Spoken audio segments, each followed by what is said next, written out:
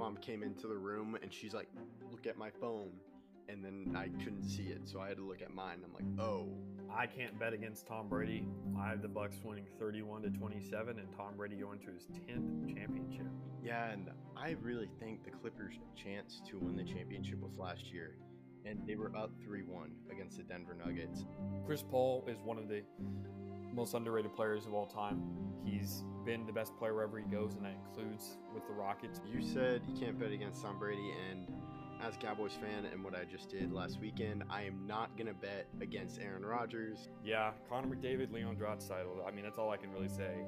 There's two of the top 5 players in the league, and they are very, very good. Hello, I'm Taylor Hearn, and you listen to The Outsiders' Opinions with Kevin and Austin. What's up, y'all? Welcome to our NBA Opinions of the Week. We're going to talk about the GMs and GM hot seat based on what they did at the deadline or what they didn't do at the deadline. I'm Kevin, and I'm joined by the king of the pod, Austin. Wow, that's a king of the pod. Wow, that's an exclusive and very prestigious title you gave me there, Kevin. I appreciate it. But yeah, there's a lot of teams that I think wanted to do more at the trade deadline, and some teams did exactly what they wanted to do, obviously with the Suns. But hot seats, I feel like, are something that's not new to our channel or anywhere else. But there's a lot of GMs that I feel like are on the hot seat, especially because of how the West is so close together and there's so many high expectation teams. But I'll let you start with your number 5. My number 5 is Rob Pelinka. I think he did a lot to really kind of stave off the hot seat because to me, he really didn't have a lot to deal with, and it turned into a lot with Jared Vanderbilt. He also got Rui Hachimura. He also got D'Lo in a deal, and he didn't really give up too much. So that's my number 5. So these aren't my hot seats. These are who I think are on hot seats. I would not have Rob Pelinka on a hot seat at all. The players have to play. And right now they're not. Coaches have to coach. But he is on my list, and he is much higher than 5, just to give a little bit of introspection on that part. But my number 5 is Mark Eversley, the GM of the Bulls. The Bulls are a team that made a lot of deals to pick up guys that are big names, and they obviously made some trades. They signed Patrick Beverley. They got rid of Goran Dragic. Obviously, I know Lonzo Ball's been out and some other injuries have hindered their ability. But with Nikola Vucevic, Zach LaVine, DeMar DeRozan, that should be a playoff team. And I definitely think that he should be on the hot seat.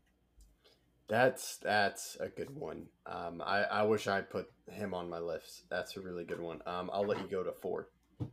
Who's your number? Oh, wait, yeah. I forgot you said your 5. That's Yeah.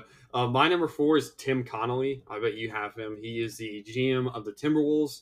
And after the Rudy Gobert trade, some questions need to be asked. And I don't know necessarily how he will be able to answer those. And I know he's new. He was hired in 2022 to a 5-year deal. But, man, you got to start asking questions because this was supposed to be a great trade and trading away so many picks and Walker Kessler being so good and Karl Anthony Towns not playing. I know that's not part of his problem, but I don't think Cat is inspired to play. Obviously, they traded away D'Lo, got Mike Conley. I think Tim Connolly has to be on this list. He is not on my list. I think he gets, given what he did at the deadline, I think he gets like one more offseason, but he's pretty close on this list. My 4th is Landry Fields, Hawks GM. They fired Nate McMillan. And now they're bringing in Quinn Snyder. But there are rumors about Trae Young. They made the swing for Dejounte Murray. They got Sadiq Bey. I think I could see him be fired, given with how they went to the Eastern Conference Finals a few years ago, and then they just haven't lived up to it since. Okay. What's your number 3? My number 3 is the Sixers GM, Elton Brand, with the thoughts that James Harden might leave.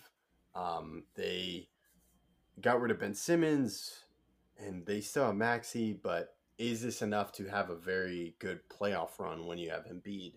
And do you have enough players surrounding him? Yeah, that's a good one. My number 3 is Andy Ellisberg. He is the GM of the Heat. The Heat haven't won a championship since LeBron's left, and this year they are not performing to standard. But if they make the playoffs and go on a long run, I think he's fine. He's been there for a while, but eventually you just start asking questions of why this team isn't as good as they should be. The Kyle Lowry deal has not been as productive. They made some other trades. They picked up some other guys. Obviously, they now have Kevin Love, but I think it's going to be huge to see how they do this season. If they're a first-round exit, I would not be surprised if some moves are made at the top. Yeah, I would not be surprised either. He is not on my list, but that's a good one. So my number 2 is Rob Pelinka, and that's mainly because I think the Lakers do not like to blame players, whether that be because of LeBron or anything else. I don't really know, but it's a big part, I think, of the Lakers' cultures to blame the upper management. And I think Pelinka is definitely going to be the one to fall if they do end up making moves this offseason.